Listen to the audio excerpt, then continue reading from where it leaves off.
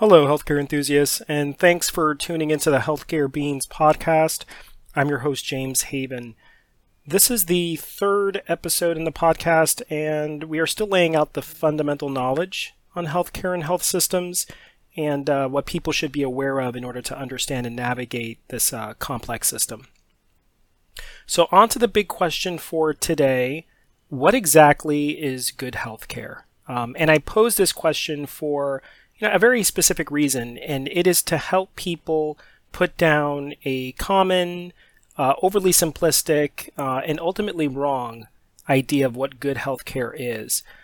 So many people think good healthcare is all about having a good doctor. Very popular opinion.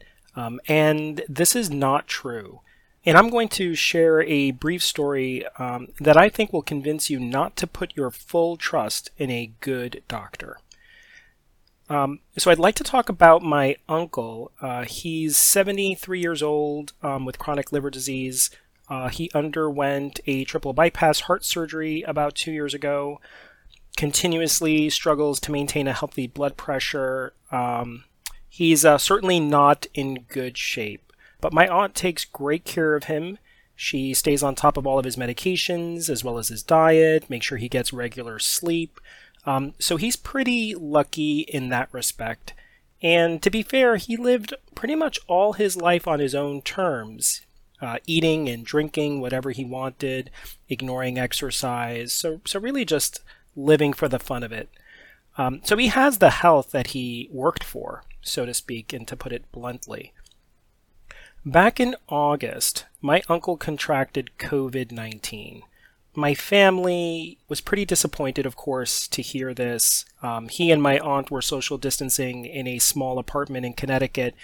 But, of course, social distancing is not a guarantee that you won't get sick. And that is unfortunate. And as expected, my uncle developed the usual symptoms, high fever, body aches, and difficulty breathing, which of course is the most serious. So it's common knowledge that COVID-19 is pretty deadly for the elderly in particular, especially older people with chronic disease. So we had zero faith that he would ever leave the hospital. Our concern as a family at that time was making sure my aunt felt supported, and really just sort of getting ready and making funeral preparations. That's really where our head was at collectively. So my uncle spent about 8 days in the hospital, and during that time, the doctor would keep in contact with us every day, letting us know, exactly how he's doing, because of course we could not visit him ourselves, answering all of our questions, and making sure he gets the care he needs. She treated him with a steroid. It's called dexamethasone, and he started feeling better relatively quickly, where each day was a bit better than the previous day. And if you haven't heard of this drug, it's definitely something to look up. The findings are very positive. Doctors are currently using this drug in combination with other drugs, and all the major news outlets are reporting on it. So again, it's called dexamethasone, and I have a link in the show notes on my website, www.healthcarebeans.com, so you can click on that and learn more about it.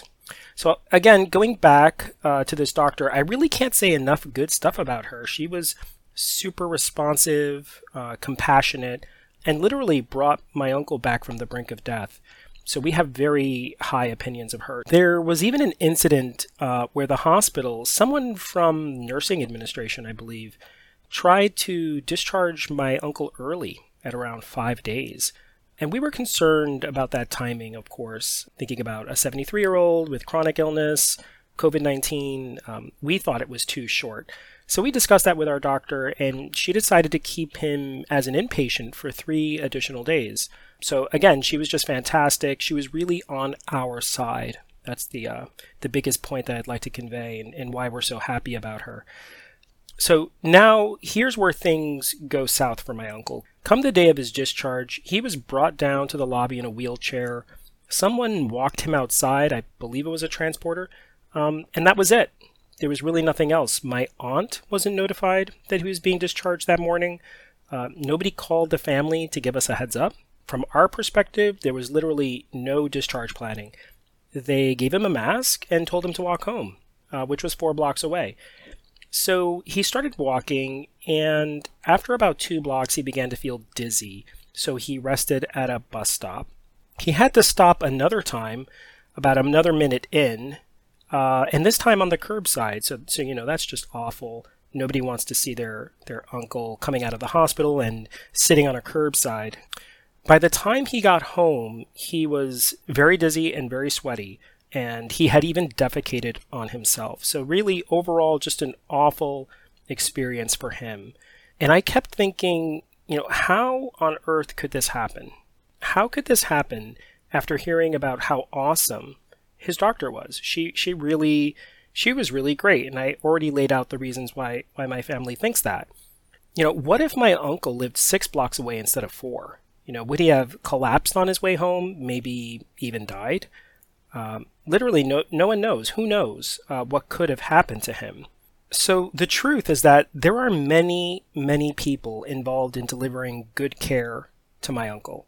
It's not just the doctor. It was never just one doctor, even when that doctor happens to be awesome in all respects. Good healthcare absolutely depends on an organized health system. Good healthcare is really about having a solid care team where everyone knows their role on that team and plays their part without fail. It has a lot to do with seamless communication, where all your doctors, and that's primary care and the specialists, the nursing staff, the care management staff, discharge planners, transporters, all of these people are sharing the right information about you and at the right time. This is really the crux of good healthcare. And last but never least, good healthcare depends on data, on quality data. And that means it needs to be collected accurately. The data should be up to date. And your data must be accessible to everyone on your care team who needs to know that. Now, I certainly do not mean to downplay the importance of a good doctor. A good doctor is our connection point to the health system. We build a rapport with that doctor, and that helps us build trust in our local health systems. And of course, the more people trust their local health systems, community health will naturally improve. But we have to appreciate the complexity of healthcare overall, thinking about disease prevention programs, thinking about emergency care, hospitalizations, that's acute care, post-acute care and rehab, and how all the nurses and care management staff interact with each other and impact our experiences in these settings. All right, so here is the main takeaway for this episode. If we don't put our full trust in a good doctor, what exactly should we be doing? So I would say definitely keep an eye out for disorganized staff. This is key. For example, is anybody on your care team forgetting important details on your health condition? Did someone from your doctor's office actually call you when they said they would? That's a big one. Did the drug prescription order reach the right pharmacy at the right time? So these are the kinds of questions that demonstrate how organized your doctor is, how organized the clinic is, how organized is your health system. Another great question, are you filling out the exact same paperwork or providing the same data during consecutive visits with your doctor or with your provider? This is a clear red flag of a broken data system. They're not collecting it properly, they're not sharing it properly, and it's not going to help you in the best case, could even hurt you in the worst case scenario. If you find that your healthcare is being delivered in a disorganized way, be prepared to find a new doctor.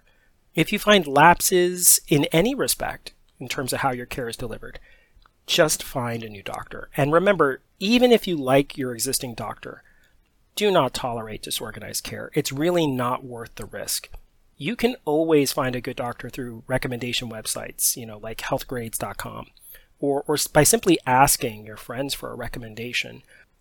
And for my last point today, whenever you're going through these doctor recommendation websites or apps on your phone, like Healthgrades, always review the full doctor profile. So you can find a doctor with a great overall satisfaction score, who also has serious disciplinary actions on his or her record. It's quite possible to see this. And it's very easy to miss this information when using a mobile device in particular, because all the bad stuff on these doctors is tucked away way far down at the bottom of their profile pages, which means you would have to effectively keep scrolling and scrolling and scrolling to get down to it. So do yourself a favor and read the full profile when deciding on a new doctor. As always, thank you for listening to the Healthcare Beans podcast. Please leave a review and share your thoughts. Also, check out the show notes for this episode on www.healthcarebeans.com. I include some links if you want to dig deeper into the episode's background content. I'm your host, James Haven, signing off. Best wishes and God bless.